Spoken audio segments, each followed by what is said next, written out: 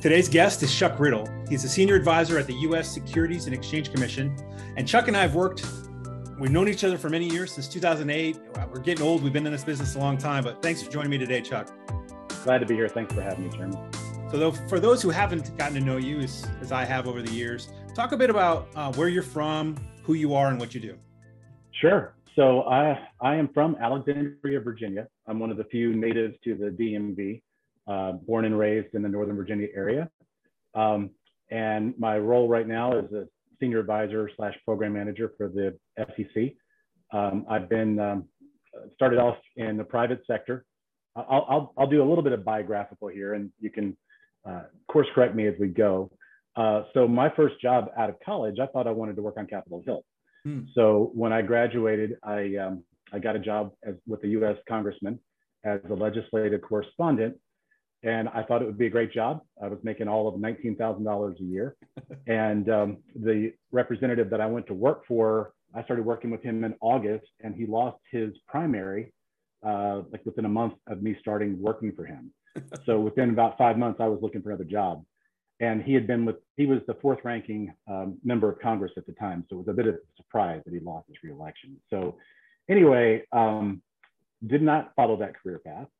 Ended up answering a Washington Post ad, and I started working for a tech startup. And my first several positions were actually with a tech startup in Northern Virginia. Was connected with basically a serial entrepreneur who started some companies, and bounced around with him a couple of times. I went to work for one company called NetTel, and I was the second employee at that company, and we grew it to about 650 people. Wow. We were nationwide.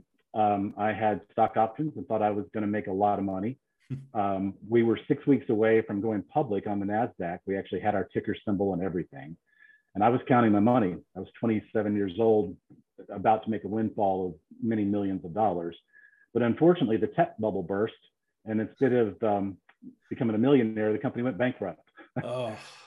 So I was left to kind of pick up the pieces and figure out what to do next. So I thought, well, I've got tech experience. I'm going to go work for a well-established telecommunications company that was more than 100 years old, Cable and Wireless. So I went to work for them. And about a year into it, they ended up going bankrupt. Oh, no. so much for the safe harbor of a well-established company. So after that, I ended up actually consulting with Booz Allen.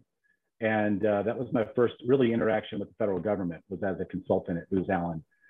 And when I was with Booz, they offered a program where you could get your master's degree with Johns Hopkins while you're working there in Tyson's Corner with Booz Allen. So I started doing that. I also got my first project management certification. And that sort of introduced me to the federal government. I was supporting a customer there who ended up becoming the CIO at an agency at USDA. And I went to work for him and stood up a project management office at Food Safety Inspection Service at the USDA. So that was my transition / introduction to government. And from there, kind of worked my way up. Ended up with USDA for 6 or 7 years, and worked my way up to CTO there, and really wanted to attain the position of CIO. So I remember I was on vacation visiting my sister down in Florida, and I answered 4 different USA Jobs postings for a CIO. I applied for 4. 3 of them I never heard back from. The 4th one, I was their top candidate and ended up becoming the CIO at the government printing office for the next 6 years after that. So was with GPO, really enjoyed it. And then an opportunity opened up at the SEC. And I went, kind of stepped out of the CIO role, became the Chief Technology Officer at SEC. And a couple of years into that, my boss quit, and I became the acting CIO for a year and a half. So I've kind of, I've been there, done that in terms of the senior executive level position. And an interesting twist for me when COVID hit, I decided that my wife had always wanted to relocate outside the DC area. So when COVID hit and everybody in the federal government was teleworking, I decided to take a radical left turn and step out of senior executive service and become a non-supervisor, and so that I could relocate to live in Tennessee. So I've been in Tennessee now for about a year and a half. And that's kind of the short version of how I ended up where I'm at today. Wow, very interesting. I mean, initially, I'd be very concerned for anybody who worked at a company you worked at that they Yeah. wouldn't have a job. Yeah, I felt like I was it me or was it them? You know, I felt like there was a dark cloud following me, but thankfully that stopped a couple cycles into it. I figured out it must not have been me. No, I mean, when you struggle with something, because that happens, right? The companies go under, or projects go away, or a company doesn't get the recompete contract, and then staff are let go. What's that bounce like? I mean, you've been through it a few times. What's that? I mean, you did it. So how's that work? Yeah, it was tough. I basically, kind of had to redefine myself a few times along the way. I never went into working in a career with the goal of becoming, or an IT executive. My degree, I have an MBA that I got from Johns Hopkins mid-career, but my bachelor's degree is actually in communications. So I thought for sure I was going to be a PR person or something like that. So I was talking to my son the other day, he's 21, and he was kind of asking me the same thing. And I'm like, listen, you really have to be open and flexible to kind of redefining yourself as you progress through your career, because you really don't know how it's going to turn out. So, that's kind of how I took it. I was flexible and just tried to take opportunities as they popped up. And sometimes they panned out, sometimes they didn't. But I really felt like going from private sector to government was a good move for me, because obviously the stability of government was attractive. And I found that, coming from private sector, it was with some of the, more aggressive mindsets about how to get things done, I flourished in the government. And that was kind of, I guess, the secret to my success is really, coming in and really working super hard and kind of having the attitude of a private sector person in the federal government. And that's pretty much served me well. But I certainly didn't set out with this course in mind when I started. So throughout that journey, you've been in employment and in IT and working for some time. What's something you've stumbled across that if we came to you, Chuck, and said, Chuck, today you get to make this decision and we want to change something for the better, what's something you've witnessed that we should probably consider changing? Are you talking about the federal government in particular, or IT? Just anything you've seen along the way, like in terms of how we do work or how we manage people or anything really? Yeah, well, I guess I'll answer that from the federal government perspective first, and you can narrow it down from there.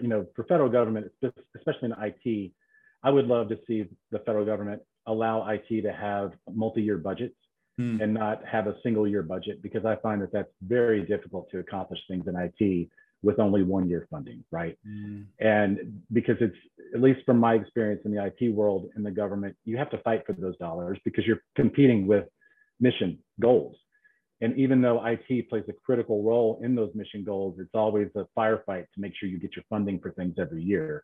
So from the federal side, I would love to see that change and allow for more multi-year funding. And I guess in terms of more general, the whole relationship between IT and the business, it's kind of there's a divide there. And I feel like that divide is shrinking as technology becomes more mainstream. I mean, consumers, non-IT people in the government or in industry, they have a lot of tech at their disposal at home. So they're a lot more educated than they used to be when I started this IT career. So they come with their own expectations and demands, if you will, about what they expect IT to do.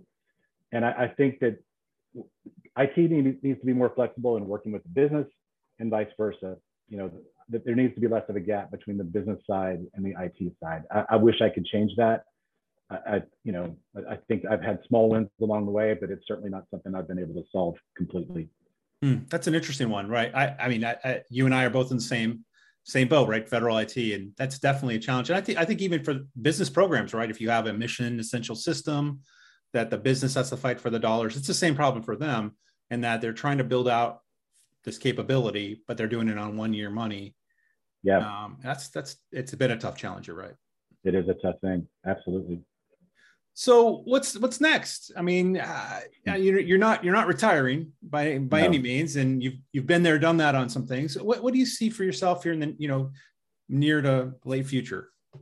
It's a great question. I wish I had a great answer. I don't. To be honest, answers I don't know. I'm happy in the role that I'm in. I manage a a really large contract for the SEC, and I enjoy that. I also enjoy the fact that I'm not a supervisor anymore. So I don't have some of those pressures on me, but I don't think this is the role where I'll end up permanently long term. You know, I'm hoping that the government becomes more flexible with allowing IT executives to live outside the DC area. I personally think that would be a huge benefit to the federal government to have people that are in IT, but they're not at headquarters in Washington from a continuity perspective. I would love to stay in the federal government longer in an executive role, but not in DC. So we'll see. I'm quite sure that my executive days are not over yet, but at least for the immediate future, I'm pretty content in the role that I'm in. And we'll see what happens after that. I honestly, I have no idea. The move has been good for my family, and I'm happy with that so far. Well, Chuck, I appreciate you coming on. I too am looking forward to what's next for you. I mean, we've known each other a long time, and for those who know us, know I followed you to some of those places. So look forward to continuing to work with you, and can't wait to see what's next for you. Thanks, Jeremy. It's been good talking to you.